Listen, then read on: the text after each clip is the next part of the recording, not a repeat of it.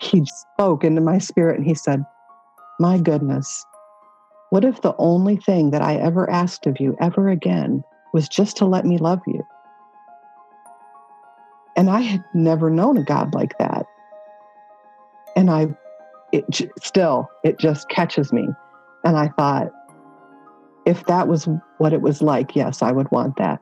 Mm-hmm. And so I'm in this meadow and I'm in the arms of this robed person who I can only assume is God. And we're dancing around this meadow and my feet are off the ground and the flowers have resonance and the grass has a flavor. And I mean, just all these amazing things. The scene goes on for, I don't know how long, but when I open my eyes, there's nobody in the church. And I'm talking, there were probably 500 people there.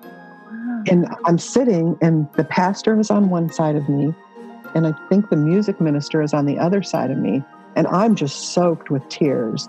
And the music minister looks at me and says, I saw you in the garden dancing with God. You got to accentuate the positive.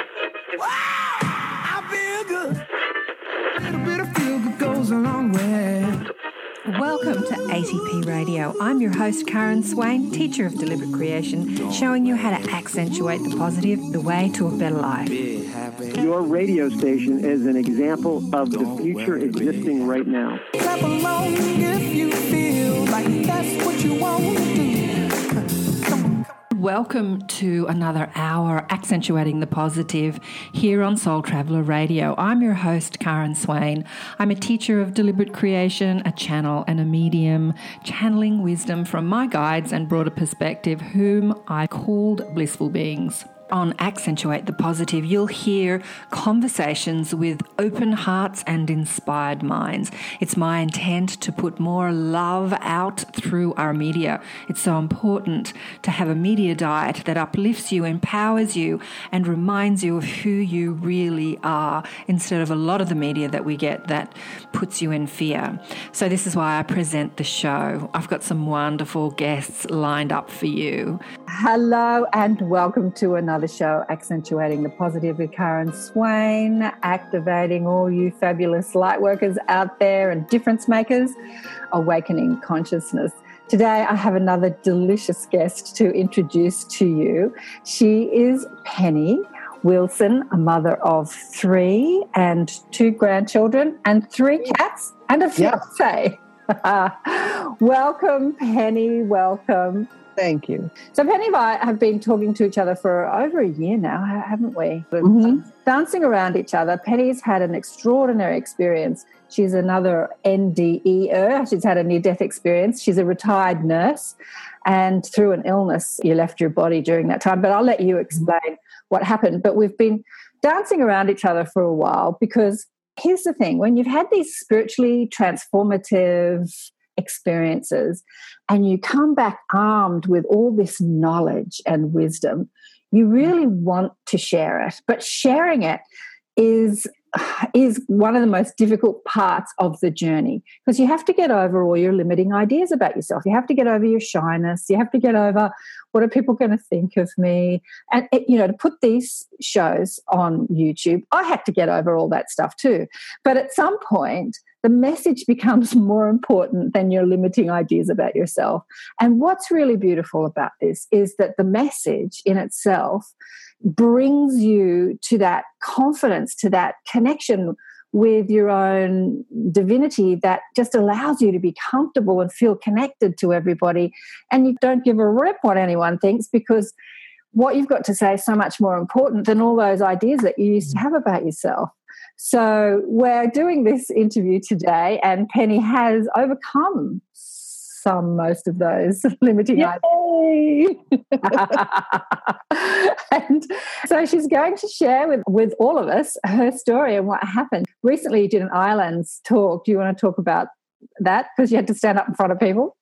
I did. I was really nervous about it. And I think we were expecting 12, maybe 13 people. And I kind of went crazy and was posting it in the Facebook groups for near-death experiences. And I didn't really expect anybody to drive and come out. I figured we'd get our normal group that's kind of in the Cincinnati area. And So the people just kept coming in. And so we'd start the story and stop and start. And I said, we just need to get some more chairs in here. And so we had people sitting on the floor and they were just so gracious. It was really nice to share it with them. And that's a nice, safe group to start with, as opposed to starting with a church or something. Isn't that terrible to say? But it's been hard to share with church folks. Yeah, no, it's true. I mean, it's really interesting when you stand in front of people. When I was really young, a lot of psychics used to say, you're going to be standing and talking in front of all these people. And I'm like, that's never going to happen, because I was so excruciatingly shy.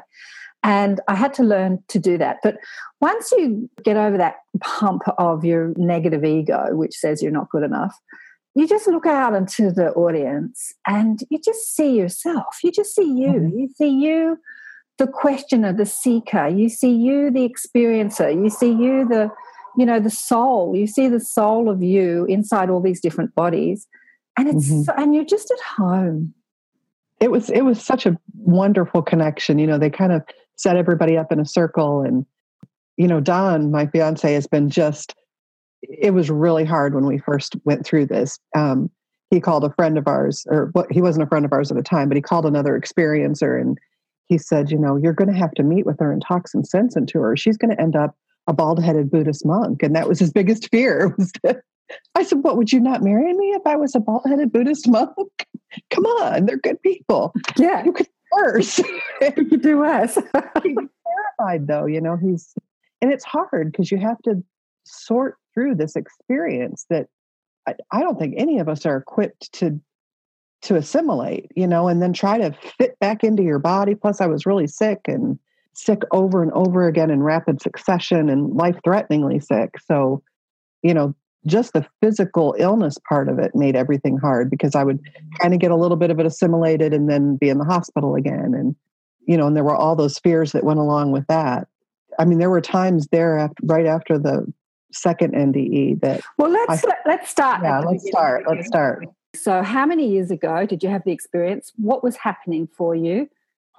Was it while you were working as a nurse? I was actually off work. I was assaulted by a patient and had to have spinal surgery because I ruptured discs in my spine, and was still recovering from that and not able to return to work right away. And it was like after they put that hardware in my neck, everything just went haywire. And so I was just home with my daughter. It was the middle of August, just after my birthday, almost 3 years ago. And I had a shellfish allergy as a kid, so I always had EpiPens. We were just sitting in the house, and I started feeling really odd. And I thought, man, my mouth is itching, and I was breaking out in hives. And I thought, and I'm a nurse, thank goodness. I thought, man, this feels like anaphylaxis. And so then I started having trouble breathing and swallowing, and we got me to the hospital. And that was we lived in this really small town at the time. And we get there, and the lady says, well, you've already taken your EpiPen. I'm not sure why you've come in. And I knew this nurse because I had worked critical care there before. And I thought, oh, I might die today. Oh my God. I hope she doesn't watch this. You know who you are. You could have killed me. And she says, well, we just don't have a room clean. So I'm just going to put you in a wheelchair and put you here by the nurse's station. And we'll keep an eye on you. So I'm looking up because I can't, my airway is closing up, and I sound like this, and nobody's freaking out. And so I take my second EpiPen and I cannot breathe. And they tell me, they said, we need to get a bed in this room. We can't put you in the room without a bed. And I'm thinking, well, by all means, then let me die in the hallway. So finally we get me. You were going to die. Oh, absolutely. I did. Yeah. And we get me in the room, and the nurse practitioner comes in, and she said, her airway's swelling shut. I have no IV access. They have no way to get drugs into me. And she says, get her to the big room. And I thought, oh man, we're going to have a code. And I had run codes in that room many times. So they wheel me over there, and they start giving me just intramuscular injections because they can't get an IV in, because when you have anaphylaxis, your vessels all kind of clamp down. So they're working and trying to get an IV in. And I had almost 600 milligrams of intramuscular Benadryl, which is insane, and was still not responding well. And Don got there, and he said, you need to do something or she's going to die.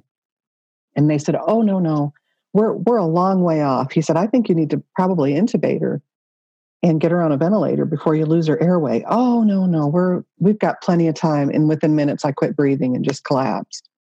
And so they got me intubated, and, they induced a coma for that and got me on a helicopter and flew me out of there to a big hospital in Lexington. And during all of that is when I had my near-death experience.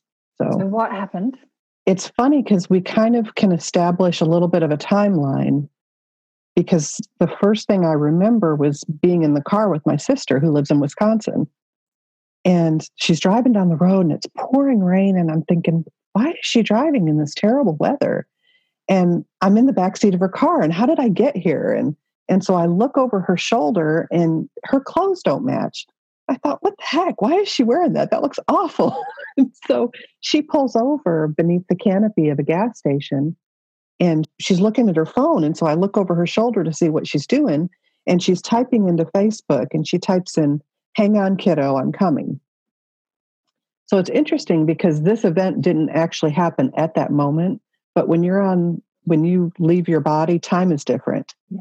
And so you can see things that maybe haven't quite happened yet or happened a little bit further back. So you'll get people that'll try to debunk near-death experiences. They'll get medical records and they'll say, oh, this wasn't happening then. Well, it doesn't matter because if you're out of your body, time isn't the same. So you may very well see those things. So when you left your body, you just went straight to this scene, just straight to the back of your sister's car. So 1 minute you're like collapsing and the next minute you're in the back of a car. I'm in my sister's car, right. Wow. And I didn't know how I got there. I wasn't aware that I was sick.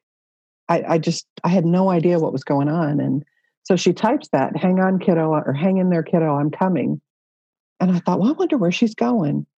And then I just wasn't in the car anymore. And I kind of come to consciousness and I'm in this really dark, the darkest place I've ever been. I don't know if anybody's ever done sensory deprivation, but it was like that. There was no light. I couldn't see my body. I wasn't sure if I had a body. I couldn't feel my feet on anything. So I knew I wasn't standing, but I wasn't lying. But I felt this pressure all around me and it felt very negative. And that was really scary. I thought, okay, I've got to try to wake up. Maybe I'm sleeping really hard. And you know how sometimes you'll be sleeping and you'll realize you're dreaming. Yeah. Mm-hmm. And I thought, maybe that's what's going on. That's what it is. I'm dreaming and I just can't wake myself up. Mm-hmm. So I kept trying and it just wasn't happening. And I realized I was definitely in this place. And I was stuck there. And I couldn't remember. I thought maybe I made up all of that stuff, that life that I remember. Maybe I made up the kids and the world and just so I'd have something to think about in this place because it's awful. And that made me really sad. I thought, oh gosh, I've made it all up. I never even really existed. I've just been in this black, awful hole. And it was the epitome of isolation, just nothing good. And I just kind of would tarry in that place and I would be either in this really dark void or there would be this deep sleep where I wouldn't be conscious of anything. And then I'd kind of bubble back up and be in the void again. And I remember thinking, I thought of the sleep as a she.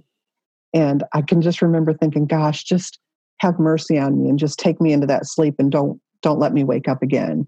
And when she did, it was such a relief because I didn't have to be awake in the void.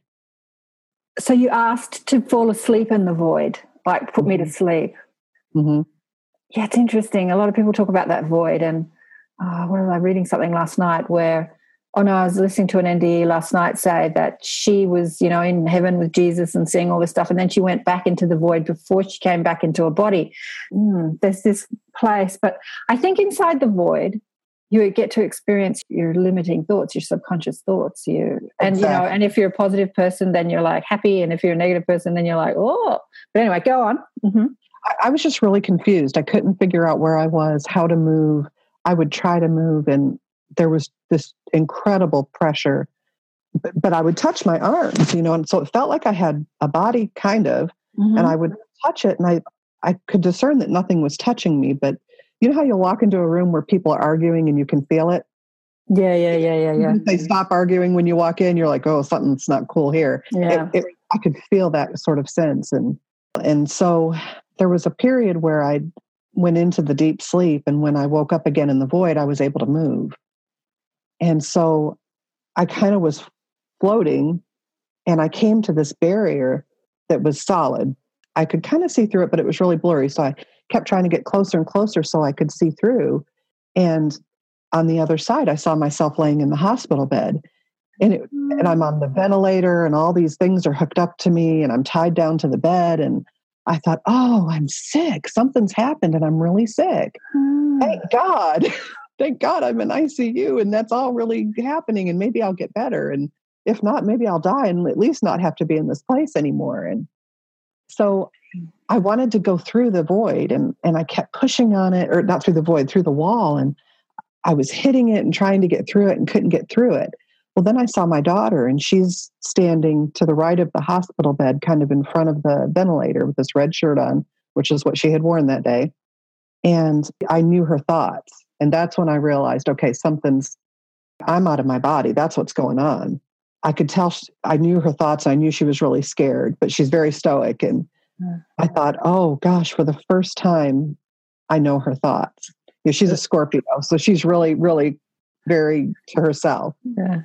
I went to reach forward to hold her. I wanted to pull her to me, and my hands hit the wall. And I just remember being in this rage that I could not get through that wall. And I was so angry and fighting the wall. And then I just got sucked backwards away from the wall again, back into the void.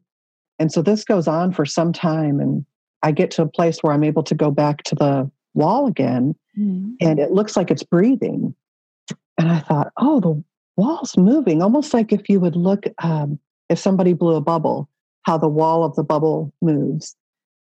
And I thought, that's moving. I wonder if I could go through it. And so I pushed, and I just popped, and there was an audible pop, and I popped through, and I was over my body, and I was in there by myself at the time. And this is the interesting part. I saw myself have a seizure. I saw people rush in. I knew which nurses came in. Respiratory therapy came in. A doctor came in. They were injecting stuff into my IV to try to get the seizure stopped. Well, that didn't actually happen that time. It happened the next time I went into anaphylaxis. But I saw it that time, because when I came out, I said to Don, I saw myself having a seizure. And he kept saying, that never happened. That never happened. But then the next time we had the reaction, it did. So I saw that ahead of time. But I was over myself in the bed, and I thought, I've got to make myself move, because maybe they think I'm dead or something. And so I'm focusing, I'm looking at my hand, and I'm thinking, okay, just your finger, just move your finger just a little bit. And it wouldn't move. And I was like, oh, damn it. It won't move. And I thought, maybe just blink your eyes. And I was just focusing this tremendous energy, trying to get my eyes to move or anything so people would know that I was in there, and nothing. So I'm pulled back into the void, and I'm floating back toward the darkest spot of it. And it just dawns on me that I had made that place. I had made the void. And it was an epiphany like no other. And this is why people talk about the void as being a negative place. And I thought, I learned the best lessons of my life in that place. And I had kind of gone through this. I had been divorced for years and was working as a nurse and working a lot, trying to raise 3 kids by myself, no help from, their dad or anything. And I had just really shut myself off. I didn't know what I was passionate about anymore, what I loved, what pissed me off. I didn't know anymore. And I just was going through these motions every day, trying to raise kids, trying to take care of a house, working. And I had lost me. And I had stopped having friends because I was busy working. And when I wasn't working, I had so much to catch up on. And so I just kept further and further isolating myself. And I remember looking around the void, and it's funny, I say it's black, but I could still see that it was black. I know that's kind of a hard concept to relate, but I remember looking around thinking, I built this place. And years before, I had asked God, it was while I was still married to my ex-husband, I'd asked God, I said, I'm not getting the subtle little cues, that story about, I think it's Elijah's on the mountain, and he goes to the mountain, and God's not in the hurricane, and God's not in the rain, and he's listening for God, and all of this stuff passes by, and God's in the still small voice. And that really kind of annoyed me. I said, look, I got a lot of stuff going on. You can't be doing this still small voice stuff. I need you to be loud. If I'm doing something wrong, speak up. For heaven's sakes, can't you see I've got a lot on my plate? You know what? He spoke loud. He spoke up. And I said, I call them sledgehammer moments. Yes, I called them bricks. I said, God, send me bricks. I said this. Who says this? Somebody with not a lick of sense says, send me bricks. I said, if you need me to do something or I'm going down the wrong path, sling a brick at my head. And right? Don't ever do that. So he did. He slung bricks. And I looked back through my life and I saw where he had slung these bricks at me. And instead of building a road or a bridge, I built a wall. Yeah. And I thought, here I asked you for something very obvious to give me direction. And I used it to wall myself in. Mm-hmm. You know, it was just brick upon brick of every hurt I'd suffered, every hurt my kids had suffered. And pretty soon I was just in there all by myself. I didn't feel connected to my kids or my family. I could barely talk on the telephone because it would give me such anxiety. Mm-hmm. And I'm just now getting over that. And when I realized all of that, I thought, oh my gosh, what have I done? I've built this isolation. I'm the reason I can't get to my daughter to comfort her. Mm-hmm. I did this. And when I thought that, it was like cracking an egg open really violently. The void just split open and this bright light comes in. And this female spirit comes to me and she draws me in. She doesn't touch me, but her energy pulls me into her breast and she's holding me there. And she puts out her fist and thrusts it forward. And when she does, it hits the void and the void explodes. So all these shards of the void are flying around and she's got me in her arms and our energies are kind of funnel clouding around us, but we're still individual. I remember trying to figure that out. How can we be so unified and still be obviously who we are? Mm-hmm. And so this energy is going around us and these shards from the void are trying to penetrate the light that's around us. And every time they do, the light just gets brighter and it shoots them off. And so I'm in the arms of this woman and I'm thinking, who is she? And she's big, a very big spirit. And I look up and she's got these blue-green eyes and I know her, but I can't remember where do I know her from. So I'm looking at her and I look up and her hair is this strawberry orange red color and it's on fire on top of her head. And I remember I said, oh my God, it's my grandma. And I just couldn't believe it. I said, you're alive. And, of course she was alive because you don't die. And she's holding me in her arms and I just fell apart. I was crying and just the whole trauma of the void and not being able to get to my daughter and knowing I had done all of that to myself. And she had her arms around me. And I remember she said, shh, calm yourself, dear one. And I felt the words break apart and go into me. Mm-hmm. It was like they were down to their tiniest molecule while still holding all the meaning. And they're going through my body like blood through my veins. And I could feel my whole constitution just settling because those words were in me. And it was so interesting because when we would communicate, I didn't have to try to remember. She would think a thought or I would think a thought and the answer would just imprint on the other person. And so, once I got a little calmed down, I said, how am I here? Am I dead? Because she's dead. I must be dead if I'm with her. And she said, oh, there's no death. Yeah. She said, you're either on the earth side or you're on this side, or with you're on both. And she said, there's a cord still holding you to your body. You can't see it, but it's there. And she said, if that weren't so, then you would be all the way here. Mm-hmm. I thought, oh, okay, well, that makes pretty good sense. And I said, how can I be existing and have all of this consciousness? And I could see all the way around my head without turning my head. And I could sense who she was and her vibration. And she just had this resonance that was actually musical. Everything had musical resonance. And she had a scent, but I'm just the whole thing. It was this full sensory experience. And she said, well, you know why? Energy is not created or destroyed. It just changes forms. She said, it's true on the earth side and it's true here too. It's a law. I thought, oh, well, that makes really good sense. That's cool, Grandma. Thanks, Grandma. Thanks, Grandma. That is awesome information. That's awesome. That third grade science is paying off. So I'm in her arms, and it was like I could see all of the past events of my life, all the good. Well, first I saw all the good, and I saw little things that I had done that I had never given a second thought to. And I saw how they rippled in those people's lives.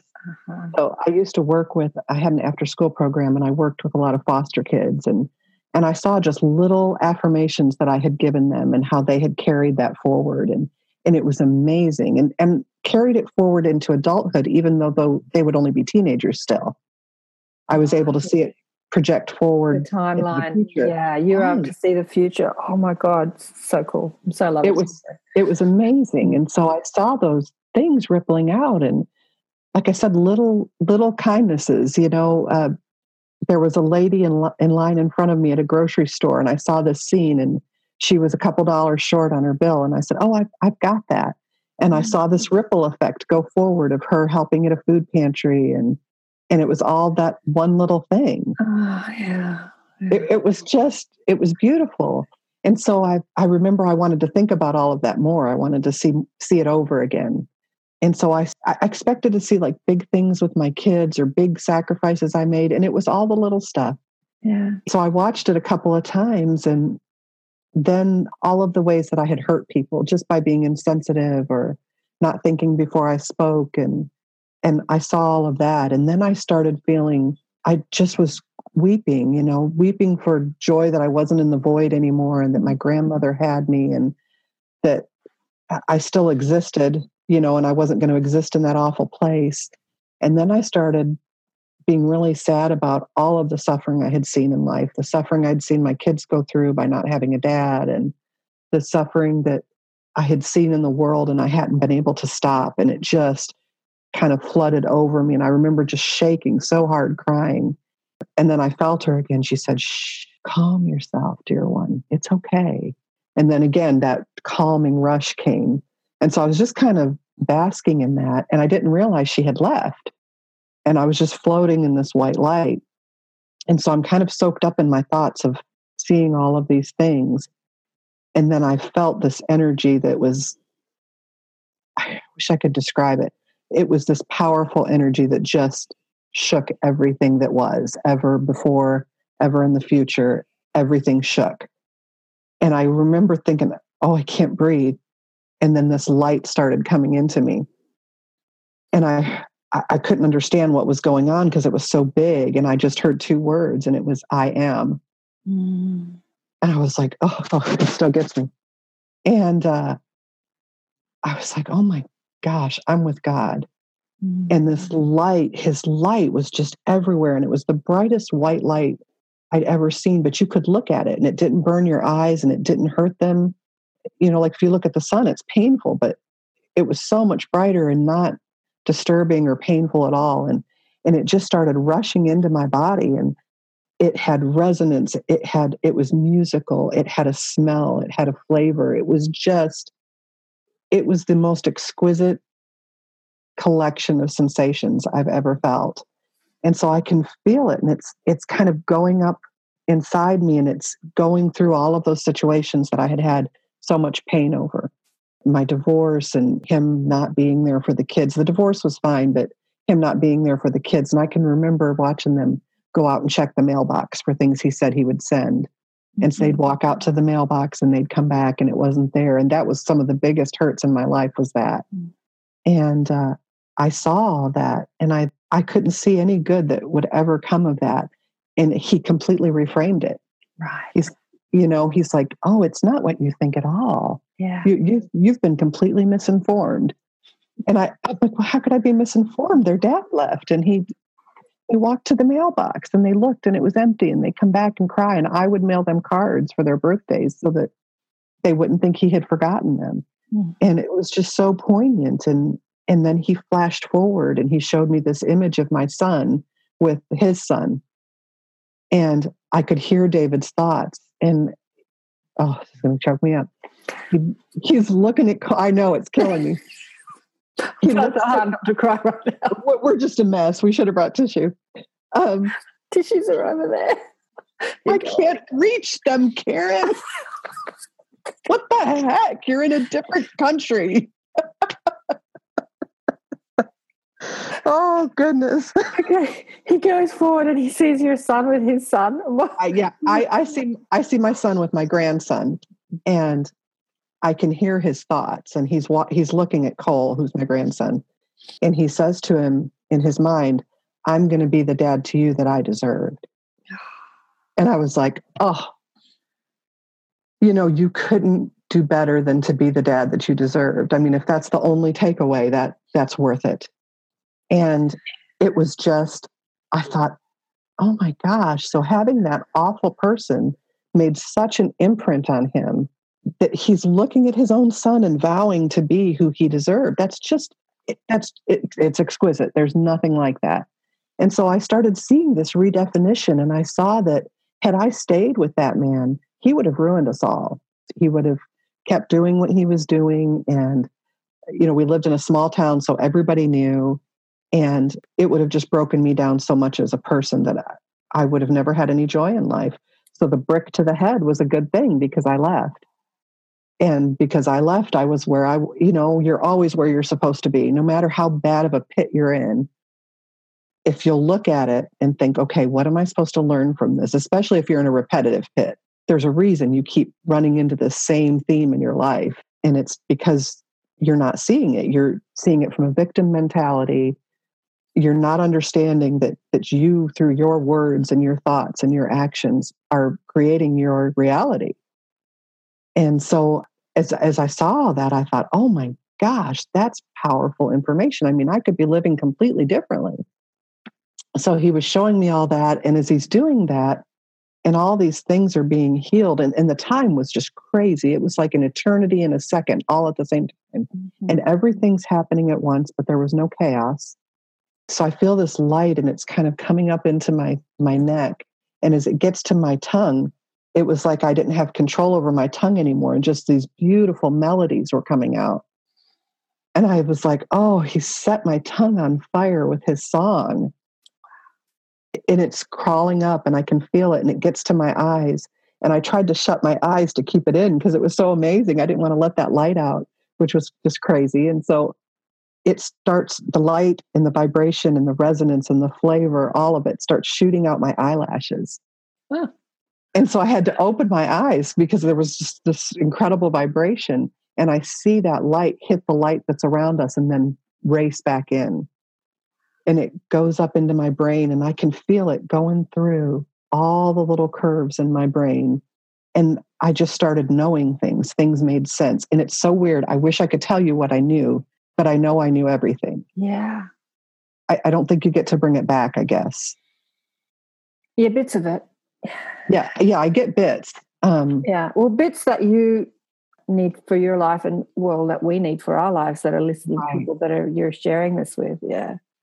But you don't get to keep it all, because like all the mysteries of the universe are unraveled in your brain suddenly. Mm-hmm. And I think that's just too big to come back with. I mean, I struggled coming back anyway, so I'm glad I didn't remember it all. And so all this is going through my brain, and I'm seeing these scenes, and I remember these flowers that just had this brilliant color, and there were some pink ones and some yellow ones, and each of them had their own unique bit of energy, and they all had their own song, and they had their own flavor, and it was just amazing. And I remember thinking, I wish I could see it like that if I go back, because this is just incredible. And I didn't realize that there was this much spirit in nature. I always loved it, but I didn't realize, I mean, it just blew my mind. And so I'm seeing all these things, and I can feel his energy going through my head, and I can feel it going down to like my smallest levels. So it's kind of going through the strand of my DNA. Mm-hmm. And it gets down to this deep part of me, in this God that I thought was external this whole time is living in me. Mm-hmm. And I never knew that. I mean, I had heard that in church, you can accept God and he'll live in you. but I didn't understand what that really meant. And I feel him in me. And I thought, oh my gosh, you do want to be there. You do want to be in our hearts, helping us and giving us energy and helping us move forward and have compassion and love. And I was so excited that he was in there. I just always thought of him as this kind of detached external being who was sitting up there with a boat paddle waiting to whack me on the back of the head for all the stuff I was messing up because I just was not doing life well. I could see him on a log. It's like, good gravy. Bring Penny over here. Let me hit her with that boat paddle. I got to get my tissues. Hang on. Get your tissues. I should have had them next to me. I didn't realize I'd need them. I'm dripping from every orifice here.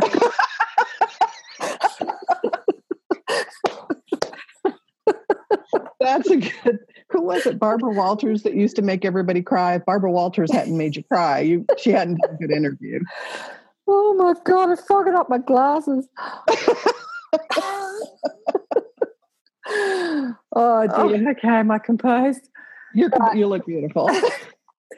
Okay, keep going. So I had always kind of pictured him, and I had grown up Catholic, and so I had always pictured him as this, this God that was just basically annoyed with us. Good night, you guys are stupid. And I just thought that's what he thought, and I didn't know that he really liked us, and I had no clue. And it was so cool to find out he liked me. Not that he loved me. I got that he loved me because I was a creation, and how do you not love something you made? But he liked me, and he thought I was funny, and he was funny. And so I started seeing these scenes that were, it's so funny because people say past lives. I'm not sure exactly what I saw, but I saw myself in different times in different situations. And I'm not sure if that's just wisdom and experience that he imparted to me, or if I partnered with somebody's spirit in that and saw it. I don't know. But I saw these past situations, and you're so connected to every spirit there. So it's hard to tell sometimes what's yours and what's not yours, because everything is ultimately yours. Mm-hmm. And there was a situation, and it was set way back. I would say, people were riding horses for transportation and wearing armor. So that long ago, I'm not much of a history person. Mm-hmm. And I was living in this small village, and we were wearing what you would think of as Jesus clothes, sandals, kind of roby sort of things. I don't know when it was. Yeah. And people were awful to the women. It was nothing to take a woman out and publicly beat her because, your dinner wasn't right, or she'd had a crossword for you or something like that. And I had started speaking out against that. I said, this isn't love, and this isn't how we behave. And when you're given a woman to love and to nurture, this, you can't take her out and abuse her like that. That's awful. And so I started talking to the women about it and saying, it only continues because we put up with it. We have to be strong enough. But, how would we eat? Where would we get food and all these things? Well, that was kind of considered rabble rousing. And so they decided that they would take me down to this town square to flog me or whatever they were going to do. And so we're going down there, and I see this whole scene. And like I said, I don't know if it's me or not, but it feels very personal to me.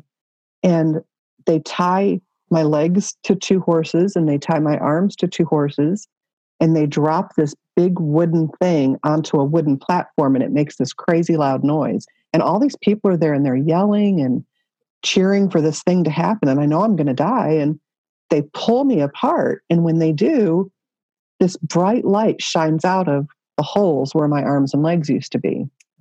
And I'm just hanging in the air with this light suspending me, shooting out of me. And everybody is freaking out because I don't think they expected that.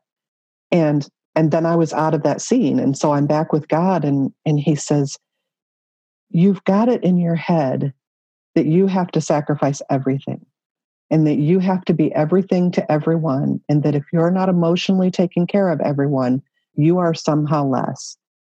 And I want you to know that when you go back, it's okay for you to love you and to take care of you and to nurture you. And out of that, you'll be able to do far more than what you're doing just out of obligation. And so it was just really, really good information for me. And I have to tell this little story. It was probably a year or two before the first near-death experience. We had just started going to this really large church in Lexington. It was a Wednesday night, and I wasn't going to take the kids, but I felt compelled to go, and I didn't normally go on Wednesday nights. Everything was just abnormal that night. I'm driving there. They said how much the lottery was, and I thought, I'm going to stop and buy a ticket. Had never bought a lottery ticket. So I buy a ticket. I get to church. They're doing these baptisms, and a lot of my church experiences hadn't been good. And this lady is up on the stage, and she's talking about how she had been abused as a child, had grown up and was using drugs and misusing her body.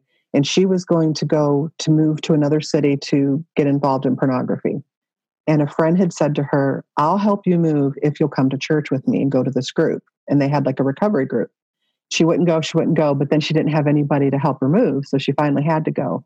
Well, she's up on stage that night being baptized, and she's telling the story, just rips your heart out. And I looked around expecting to see judgment, because that had been my experience in church. And there just wasn't a dry eye, and the love was palpable. And I thought, oh my gosh, they're loving her, even though she's done all these terrible things. Mm-hmm. And I thought, if God was like that, that would be really cool. And here I'd been churched, I just didn't understand God's nature at all. And so it gets to the end, and we all stand up to sing and then to pray. And I close my eyes to pray, and I've only heard God audibly twice in my life, and this was one of them. And I hear, if you win the lottery, are you going to go to the lottery office and just ask for $1,000? And I opened my eyes, and I looked around, and there wasn't anybody there. And I thought, what the heck was that? And everybody's praying, and I'm thinking, okay, you're losing it. And so I put my head back down and doing the whole pray thing, and it just out of obligation. There was no heart connection in this prayer. And I heard it again. If you win the lottery tonight, will you go to the lottery office and just pick up $1,000?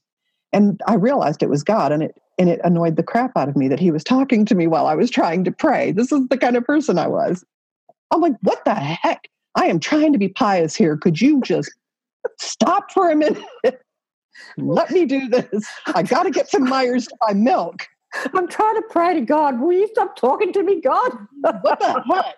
You're so rude. And so he says it again. And I said, well, no, that's stupid. And because I'm annoyed because he's bothering me while I'm praying. And he said, well, why not? That's what you've done with me. And it just hit me like a truck. And I remember just deciding that I was going to get really honest with God. And I said, you know what? No, I would. If I had to come to your office to pick up a little bit of God, that's exactly how much I would pick up, a little bit of God. Because I have been working for you for years, and I am flipping exhausted. I have been praying. I've been helping and doing this and volunteering for that. And I'm sick to death of it. I'm done. I don't have anything else left to give you. So move on, go to the next person who has some abundance in their life, because that's not me. And he just spoke into my spirit, and he said, my goodness, what if the only thing that I ever asked of you ever again was just to let me love you? And I had never known a God like that. And it just catches me. And I thought, if that was what it was like, yes, I would want that. And so I sit down. I guess I sat down because when I came back to where I was sitting, but I sat down and I just wasn't there anymore. I was in this beautiful meadow. And it was so interesting when I had my NDE, because I recognized that place. I had been there before in church that night. Mm-hmm. And so I'm in this meadow, and I'm in the arms of this robed person who I can only assume is God. And we're dancing around this meadow, and my feet are off the ground, and the flowers have resonance, and the grass has a flavor. And I mean, just all these amazing things.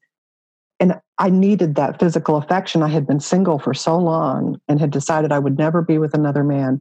And I had forgotten what it felt like to have somebody even just hug me or hold me. Mm-hmm. And I was so moved that he knew that, and he did that for me. And so the scene goes on for, I don't know how long, but when I open my eyes, there's nobody in the church. And I'm talking, there were probably 500 people there. Wow. And I'm sitting, and the pastor is on one side of me, and I think the music minister is on the other side of me. And I'm just soaked with tears. And the music minister looks at me and says, I saw you in the garden dancing with God. So it was like this shared spiritually transformative event, right? And I think, holy cow, I don't know what is going on in this church, but I'm leaving. And I just get up and leave, right? Because I got to get milk. That's what I'm thinking. I got to get to the store and get that milk. And so my mascara's run all over my So I go into the store to get the milk, right? And it's like 9:30 at night or something. I go into the store, and kind of to my left as I'm walking in, there are a couple people standing there, and they see me and they do. And I'm thinking, oh yeah, the freaks are out tonight, you know? So I go back and I get my milk, and people are kind of looking, and I noticed a couple people's eyes were watering, and I thought, what the heck? I've got to get this milk home because tonight is just weird. So I get to the checkout with the milk, and the lady looks at me, and I see her pupils get smaller. She said, oh my gosh, you're glowing. And I said, oh, thank you. She said, no, I mean, you're shining. Yeah. And I thought, oh yeah, this is too much. So I get the milk, I get in the car, I go home. Okay. So back to the NDE. I'm going to be an emotional wreck after this conversation. You're going to need a nap. It's a good thing it'll be my bedtime when we're done. Oh my God, you're glowing. Oh, wow. I love that. I mean, you're shiny. I thought, oh yeah, this is crazy. That's so cool. Isn't that crazy that yeah. I just had never, God's just amazing. It's so cool that I understand his nature now because I didn't before. I've got to say, I don't really use the word God because it sort of brings back all those, concepts that church sort of says it's a man and he's got the cricket back and he's going to hit you when you do. He doesn't really care what you call him. No, I use the word love, like love is amazing. Love or source. Yeah, it doesn't matter. Same. Yeah. It is all the same. Love is amazing. Love is amazing. But when you're in love, when you fall in love, you glow. I mean, you literally glow. You literally glow. You do. Yeah. You do. Absolutely. And it was like that. You get that love all over you and you can't help but be a little shiny after. Get the love all over you. Okay. Back to the NDE. Okay. So I'm in the NDE and I'm in the light with him and I'm, trying to just absorb this time with him. And he reiterates that he loves me. And that's all that's ever required is just for me to let him love me. Because here's the thing, you can be a total jerk. But if someone is pouring that kind of love into you, it can't help but affect you. I tell people this all the time. You are not going to beat somebody over the head with hell and convince them that there is a loving God. You're just not. And who wants any part of that? But if you love, it's irresistible. Mm-hmm. It is so, you can't be around somebody who's positive and happy and affirming and loving and walk away feeling like crap unless that is just your choice. Yeah. And I think that was his takeaway message was just be my love, be my love. It was so amazing. And so, I'm having all of this going on and I feel us getting closer and closer to what feels like will be the start of where my DNA is. And I'm stopped. I realize I'm not going to go any further. And it wasn't like he told me I couldn't go further. I just knew. And I started to cry and I did not want to leave. And I said, please don't make me go back. Mm-hmm. And it's so funny because here you think, I've got these kids that were young. I mean, in their upper teens, my son was probably 20, my oldest. And I didn't have it sounds awful. I didn't have any worry for them because I know ultimately there's no death. It all works out. They're going to be okay. And I want to be in this place. I want to have this one thing for me just this one time. And I knew I couldn't have it. And that's part of what makes the transitioning back so hard. But so I'm being pulled away from the light. I can feel it getting more and more distant and I can feel the weight of my body coming back. And I was crying and I said, God, at least let me remember it. Let me have some of it or I just won't have any hope. And I woke up. I was in my body. I was off the ventilator and the doctor was standing there and I said, wow, I was with God. And so they sent in a psychiatrist. I'm in a faith-based hospital. You're in a faith-based hospital, and they send in a psychiatrist. Isn't that great? And you're so overwhelmed by the experience. My nurse brain would have known and told me, Penny, probably you don't want to go into too many details because they're going to write all this down and they're going to assign a diagnosis code to it. But I had to. I couldn't not. I said, I was with God and the light was glowing and the flowers, they smelled and they tasted and they had their own music. Did you know flowers had music? And right. And here's, auditory delusions, visual hallucination. I tell you what, if they, give you a diagnosis of madness because you can see the music in the flowers, then I want to be mad. Absolutely. Like, call me crazy, but I want to see the music in the flowers. Yeah. I'm like, is this even if I was crazy, is that such a bad thing? Yeah. So what? Right. And it was so funny because we got out of the hospital. I told Don I had a really hard time reacclimating to being in my body. I bet. Cognitively, I had problems. I couldn't figure out proper speech. I would say things like, Don would say, Penny, do you know where this is? And I would say, no, I can't remember that. And I just had these words that would get stuck together. So I really, really struggled. And he was trying to figure out where exactly this disconnect was happening. And I said, when you buy your kids Christmas presents, I used to buy the kids Christmas presents. And I remember when I was little, we'd get something we really wanted and you had to undo all those little ties that Satan puts on them because nobody else could make ties like that. You can't get those blessed things out of the box and you can't get that stupid battery compartment off. You got to go find that teeny tiny little screwdriver. And so I would always undo all that stuff ahead of time and put the batteries in and then put everything back in the box, but it never fit the same. And that's what I feel like to this day. I feel like I got shoved back in this body and I'm never going to fit right. And I'm more okay with it now, because I've had some time. But at the onset, it was nuts. We were in a Walmart parking lot and I kept, how you be in your car and you can tell the person next to you is staring at you, but you can't see him. Yeah. And you look, you know exactly where that energy is coming from. Yeah. And you look and you're like, oh, wow, that freak is staring at me at the red light and he's picking his nose, That's what I'm talking about, that feeling. Well, we're in the Walmart parking lot and I feel that. And I'm thinking, who is looking at me? And it was just penetrating. And I look and I see this rock on the ground and I knew that's where it was coming from. And I could see the light coming off the rock. And then I got to tell Don that. And I'm like, hey, babe, do you see that rock? I said, it's looking at me and I can see the light coming off of it.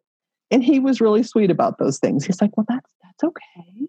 It's going to get better. You're going to be okay. And it's just a rock. And, and then it would be a tree. We would be outside and I'd say, oh, and it would take my breath. And I'd say, I can feel that tree loving me. He was pretty good about all that until he was worried, till I almost went Buddhist monk. And that was pretty funny. But how beautiful to know that the trees love you, to feel the trees loving you. Yeah. People have no idea what God has created here, everything that he's made. And it's all in his show of love for us. Yeah. That's why I tell people, for you not to take care of it is just the worst thing, because that tree is there. God put it in your path, that specific tree, because he knew someday you'd be living in that house or you'd be on that camping trip, just to show you how much he loves you. Yeah. And that's all he wants, is just to love you. Because if you let him do that, it's just going to ooze out all over everybody and everything's going to be better. Yeah. And it's really that simple. But the truth is that tree is me, because we're all just one consciousness. It's just interesting when you were talking about, I don't know if it was a past life or what that was going on. It's all us at some level. There are different, there's like the individual us, and then there's our close family, then there's our family group, and there's our community or our friends and our community. There's different levels of us, and then ultimately there is all that is, which is us. So what level do you want to look at life through? The singular level, the group level, the collective level. But when you look at life through that oneness level, everything is me. It's all me. And I tell people that. I say, you have to be careful, especially women who are nurses. I tell them, you cannot gossip. you have to stop that, because that word gets out of your mouth. And I know you think that person didn't hear you. They weren't at work that day, but we are all connected. And that word that you just said, that awful thing you just said about that person, or that judgment that you passed on them, just pierced their spirit.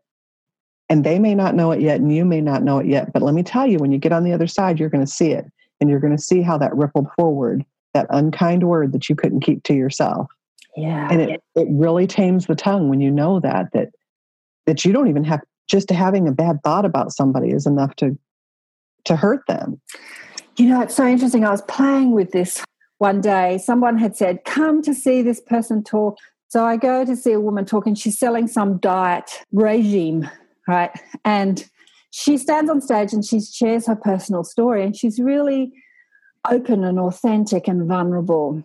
And although I wasn't interested in the diet regime, it was a really sort of like hard workout regime. It looked like torture to me. But I was just appreciating her and thinking, it's not easy to stand up on stage and be vulnerable like that. And I'm really appreciative that you're sharing your story so openly. And I was just loving her. I was just appreciating her in the audience, right? And I had no intent to talk to her afterwards. I just wanted to go home and go to bed. And I was thinking, what am I doing here? Anyway, but loving her and just feeling appreciative that she had dedicated her life to trying to help others. And I got up and I went to leave, and she came straight over to me, because we can feel each other's thoughts. You know, you look out into a sea of faces when you're talking, and you know what people are thinking. You can feel it. You can feel the criticism. You can feel the love. And she just came straight up to me. She didn't know why she came straight up to me, but she was feeling my appreciation. Mm-hmm. And we don't have to die to know that. We can play with that while we're still incarnate, you know, while we're still in bodies. And animals respond. You look at the animal, you just love it. You don't say anything to it. It hears you. It speaks to you. It's funny that it never occurred to me that, you know, I mean, God's not right here in the room with me. I mean, I guess he is, but you know what I mean? I mean, I can't reach out and, you know, give him a slap on the back or anything. And his love permeates these walls and this roof and this body. And if you'll open yourself up to it. And I think people life is hard. I think we come in knowing what we need. You know, you come in and you know you need this affection and this cuddling and to be cooed to and affirmed. And, you know, and then as we get older, we're such a society of individualism, which is great because we have things we need to get done. And, you know, there is the work of living on the earth. I'm not under any false impression of just sitting in my bedroom being love is going to pay the bills, but you just have no idea. And like you said, it's fun to play with. I'll go and I'll be in a restaurant or something and I know it probably sounds creepy, but I'll see somebody that's eating alone and you can just kind of tell by their energy that they're alone and not just in the sense of being in that place, but alone in general. And so I'll just kind of start focusing just this warm, loving God energy on that person. And invariably they'll smile as they come by or, you know, hey, how are you doing? And this is a person who's got their face on their phone or in a book the whole time to avoid that feeling of being alone. And I remember what that was like, just the busy work of life, so that I didn't have to think about this wall that I had built in front of myself, so that I wouldn't have to experience hurt, or you just cut yourself off. And I think kind of as a survival tool, you almost have to when life's that hard. Mm-hmm. You know, when you're trying to parent 3 kids by yourself, it's hard. And if you let everything bounce off you and hurt you, you can't get anything done. But the thing is when you build those walls, you block out everything. And I can remember when Don and I got together, I was having a really bad day at work and he came up and I think I needed him to bring something. And so he said, I'll meet you in the parking garage. And so I went out to the parking garage and he could tell just by looking at me, I was having a bad time. And he hugged me. And I have to tell you, I think in my adult life, I've never felt it like that. He hugged me and I could feel those feel-good hormones release in my body. Just feeling close to him and him being tender with me. And I thought, how many women have just given this up because they're so busy with their kids or their jobs or their lives, and they've forgotten about this intimacy of connection with people, physical connection, you know, hugging your kids or feeling really close to somebody like that and just letting yourself enjoy it, not letting it just be this obligatory, oh, hi, how are you doing? Yeah, okay, good. Yeah. Honey, good to see you, and you walk away, but you don't really experience that moment. Yeah. And you just rob yourself and you don't even realize it. And pretty soon you're dried up and you don't know why, and you don't feel anything anymore, and you don't have any passion for the person you're with. And it just got sucked away a little bit at a time just because you were trying to get through life because life's so hard. Mm. So I think it's on us, on those of us who know better. I said, if I didn't start telling my story, there's a story in the Bible, and I think it's either Elijah or Elisha, and he talks about the love of God in him. And he says, it's like a fire shut up in my bones, and he's got to get it out. And I love that. And that's what I feel like. I feel like it's just this love that's shut up in my bones. And if I don't let it out, I'm just going to burst. Yeah. And then that's what it's supposed to be like. It's not supposed to be about walking through life with shame and guilt of all the mess you've made. And, we're all messy. And that's just the endearing part of us. I mean, you see little toddlers and stuff playing, and they're little snot machine messy disasters, but we still love them, because they're adorable. And, it's cute that they wonder what they can put up their nose. And snot machine messy disasters. They come in and they've got a bean sprouting out their nose, and that's how Mom finally figured out they'd put a bean in their nose. And I'm like, that's adorable. Yeah. And I think that's how we are. I think he sees us like that and says, it was interesting, something that you said about your ex-husband too, and, seeing the timeline of your son and how the thought that was coming was, we're just all souls, we're all love, playing the villain or taking on the limiting thoughts that make us act like assholes and dickheads, and but we're all love, and there is a greater purpose to all of it. There's many of us that have had crappy parents, but in the end, those crappy parents were playing their role, and it was all perfect, because without that crappy parenting, I wouldn't be the spiritual teacher I am today, and I wouldn't love as much today. I wouldn't love my children as much today. So it's all perfect in the end. It's all perfect. It does. And I think if you can realize that, that's the big takeaway. If you can realize that whatever mess you're sitting in right now, and we all are, we've all got something, and I don't pretend not to. I've done a lot of things in my life I'm not proud of, and not been the best parent that I could have been at all times. And, so we all have these regrets. And instead of just owning that and giving ourselves a little bit of grace, we judge others and say, oh, look what that person's doing. I would have never done that with my kids. And I saw something on, I wish I could remember the name of the movie that I saw it on, but the person was talking about embracing the fullness of who you are. And the line was from the Bible, I am that I am. And God says that, I am that I am. And he said, when you say it, put a comma after that. I am that I am.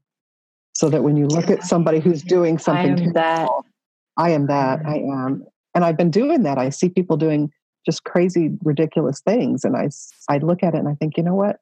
I am that I am. I have it in me to do that. And I understand now why they're doing it. They don't have the same circumstances that I have that would prevent it. And it gives you a lot of compassion for people. Yeah, totally. I want to share with you just a small story from yesterday. I had a session with a client, and she's been going through a tough time, and she's coming around and having these epiphanies while in the body. Sometimes we don't need to leave our body to have these epiphanies. And she said, I wish someone would just scoop me up and hug me, going back to that being scooped up and hugged and embraced like your husband did and God did with you, and you felt that, just that support and that embrace. I wish someone would just scoop me up and hug me, because she lives alone, she's single. And she said that when she came back, because I've been telling her, do your meditation.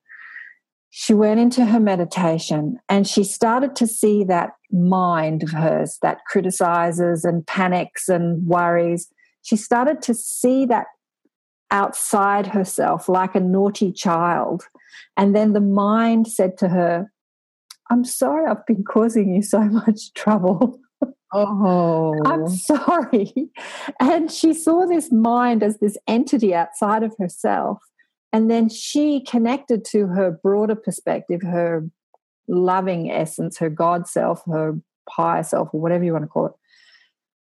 in that meditation, she scooped this mind up and hugged it, and she wanted to feel it physically. So she grabbed a pillow and she scooped it up in her arms, had the pillow represent her mind that, worries and goes crazy and tries to work everything out, and hugged it and embraced it. And she said that this overwhelming feeling that you were speaking about in your NDE of how you were embraced by God, or feeling that embrace and that connection. And she said, wow, that was just so good. I just did it over and over and over again because it just felt so good. But instead of resisting that negative mind, those limiting thoughts, she embraced it and loved it like you would a naughty child.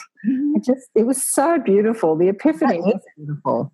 You're going to write that down? Anyway, that's another story. And she went there. I think it's so beautiful that she went there, that she saw it and was able to pull her own personal judgment back enough to look and recognize her mess and realize, that an unruly child who's flailing on the floor often just needs to be held, and we're all that person. And that's that love of self, like we all get crazy and we all get angry and we all say terrible things, but not to judge ourselves, but to love that aspect. And, oh, darling, we could talk all day. I don't know how long we've been talking. So you've probably got more to say. You had a second NDE.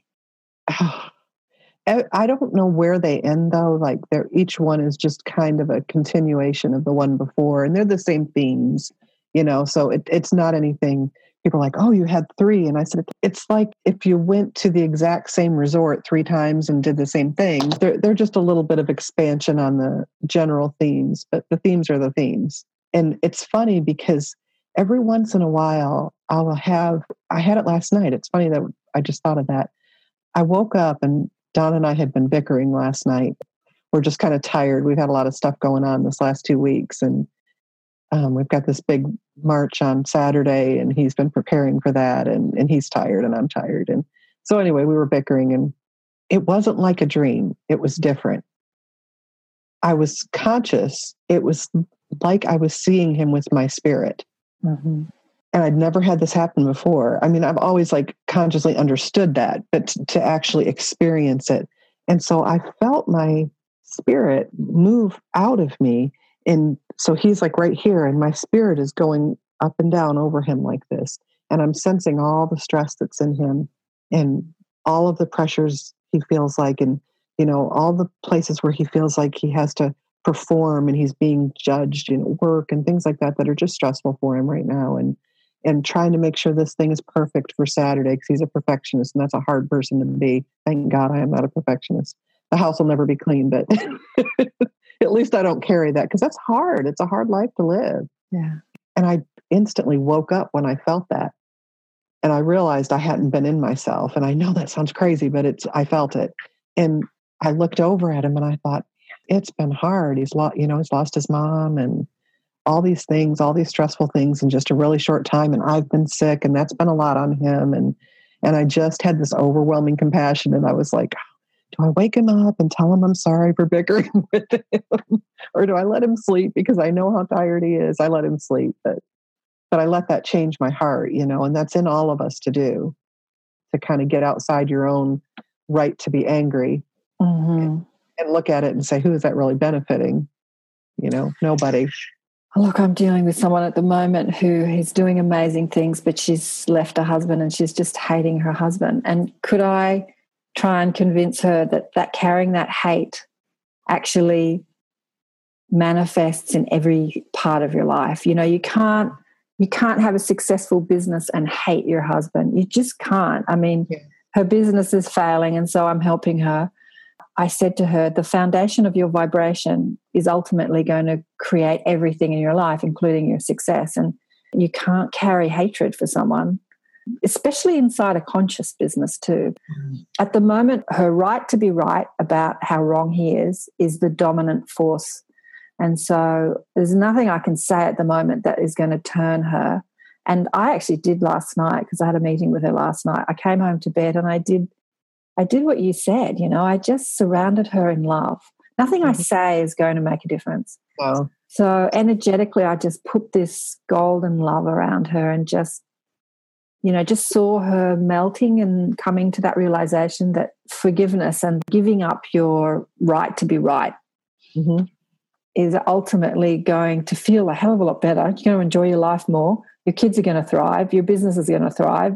You're going to manifest all the stuff and the things and you want, because what we're here to do is not to manifest the stuff, is to manifest the emotion.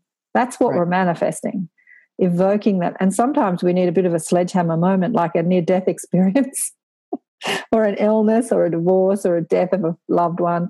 It's like a crash course and stop being a jerk. Course and stop being a jerk. It's what it is. I don't know when I signed up for that or how much I paid for it, but dang, that stuff works quick. That was money well spent. Thank you, God. He's like, come here. Man, you're dumb as a box of rocks. Come here, let me do. You're dumb as a box of rocks. Oh, Penny, when you're God, everybody is dumb as a box of rocks. We could laugh all day.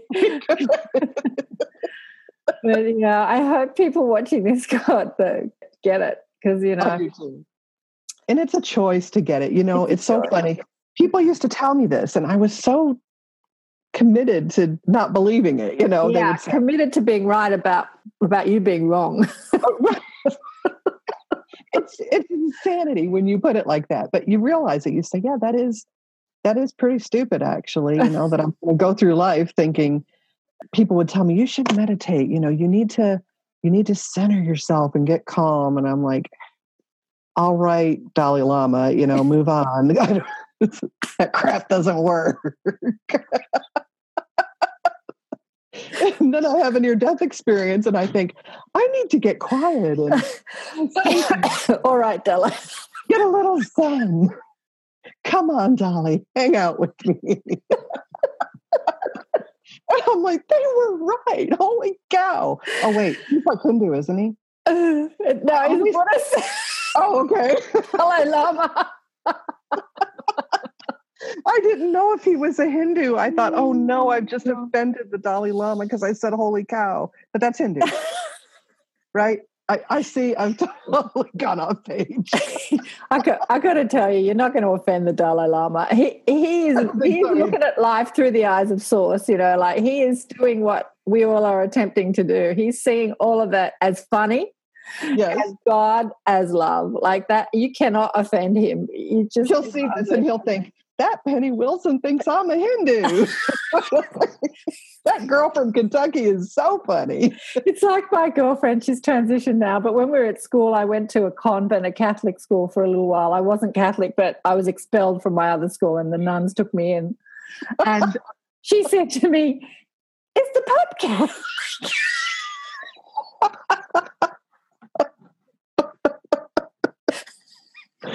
Oh my God. I said to her, you're the Catholic, you should know that. Anyway. We don't have to. You know what? We don't have to know those details in order to feel love and enjoy our life. It's really all about the vibe. It's not about the details. Whatever floats your boat, turns you on. Yeah, just try not to crap on other people. That's basically it. It all boils down to all that stuff you learned in kindergarten. Be nice to people, share your stuff, don't tear things up, leave the room cleaner than it was when you got there. It's so funny because those are concepts that are easily understood by children. And then I don't know what happens. We get in the world and we have this brain fart and we can't remember any of it, and we decide, oh, well, you don't believe like I believe. And so now you're an idiot. And that's stuff in kindergarten you knew you couldn't do. You couldn't look at the kid next to you because he didn't like chocolate milk and say, yes, well, clearly you are a moron. You didn't do that because you knew it wasn't okay. But suddenly you get 40 years old and it's politics and you can hate each other and it's all right. Yeah. So I don't know where those kindergarten lessons went to. We all know better, I think.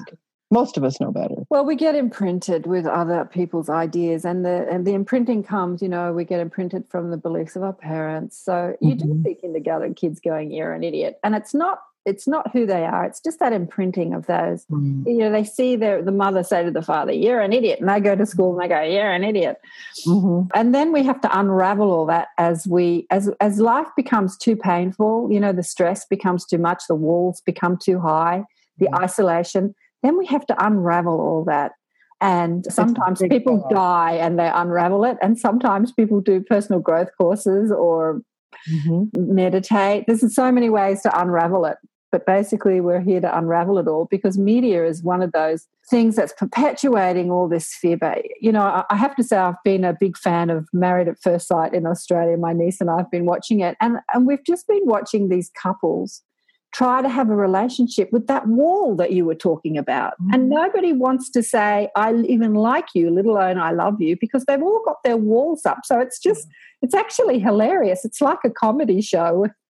Oh, I'm sure. Watching these couples try and have a relationship with each other with all their walls up, because obviously if you go on that show, you can't find a partner, you got big walls around you, right? So it's really interesting. And the biggest fight that Don and I ever got in, we were at the bank here in town, and I could not tell you what we were fighting about. He said something to me like, "Does anything bother you? Do you have any emotion?" And in that moment, I did. And I hadn't in a really long time. And I said, "You want feelings? You want feelings done? Well, you got them. Here they are." You know? So I get out of the car and I'm going to walk home. He's like, "What are you doing?" He doesn't know who this person is because I'm always very pragmatic and composed. And now I'm walking home. And he's like, "Get in the car." And I'm like, "Oh, no, you wanted emotions? Well, here they are." You know? We still laugh about it. It's hysterical. I know. And that's the thing. You know, that team, that spiritual team that's watching us, they see us go through our dramas, and we are their sitcom. Absolutely. You know it. Absolutely. And yeah, they have a good time. Anyway, we've got to stop this now because we've been going on forever. But absolutely. Penny, thank you so much for sharing. I know it's been beautiful and insightful and emotional and delicious and gorgeous. And yay. And Penny's going to share her story too in the upcoming book series, The Awakening. Oh, yes. That's so exciting. And my story will be in the another book as well. Another book. What is it? The Transformative Power of Near-Death Experience. Near-Death Experience. Yeah. So that's a nice collaboration. Yeah, so that's a compilation of near-death experiences, whereas our book it's called Surviving Death, and it's stories of people like you that have literally survived death and people that have actually had their sledgehammer moment by a child dying, or there's a few stories with children die, because I think that's one of the most devastating things. I had some people staying here. I said, "What's the worst thing you can imagine happening?" And she said it straight away, "My child dying." And I said, yeah. And these people have been transformed through that death, you know. They've had this transformative experience and they're out there in the world doing incredible things, helping others, surviving death, because there is no death, as Grandma said. There is no death. There's no death. No death. What are you thinking? You know, and it's not. You're either alive here in your body or you're super alive there. That is it. Those are the only two options. You know, and it's good to know. Well, it's actually multitude, because we're, the greater part of us is actually there. There's just an aspect of us. Right. And that oversoul, that greater part of us, that soul, that divine spark is actually leading all those lives, those different lives simultaneously. So we're busy. I know. No wonder I'm tired. No wonder. Makes perfect sense now. No wonder I need to nap at 2:00. I probably conquered some empire somewhere. Exactly. All happening, all in the one time. That's right. Penny, thank you so much for being on the show. Yeah, thank you for having me. It was a lot of fun. It's been beautiful. And remember, if you want to join us in the Inner Sanctum this year and be part of the group that gets to meet our guests, join up at karenswain.com/inner sanctum. We have so many beautiful guests coming on this year to share with you. And we talk about deliberate creation, how we create our reality and flow, we flow our energy to actually be in alignment with that broader part of us, that divine spark. And life just becomes this tumbling ecstasy of synchronistic moments, one after the other, when you get in the flow of your true nature and you drop those limiting ideas about yourself. You let go and transform those imprinted ideas that we have. That's what we do in the Inner Sanctum. Join us in the Inner Sanctum and check out my website, KarenSwain.com, for any readings and teachings available about spiritual, deliberate creation for the change makers, difference makers, and disruptors. So thanks again for joining me for another show, Accentuating the Positive, Awakening Consciousness. Catch you next time. Bye for now. Clap along if you feel like that's what you want.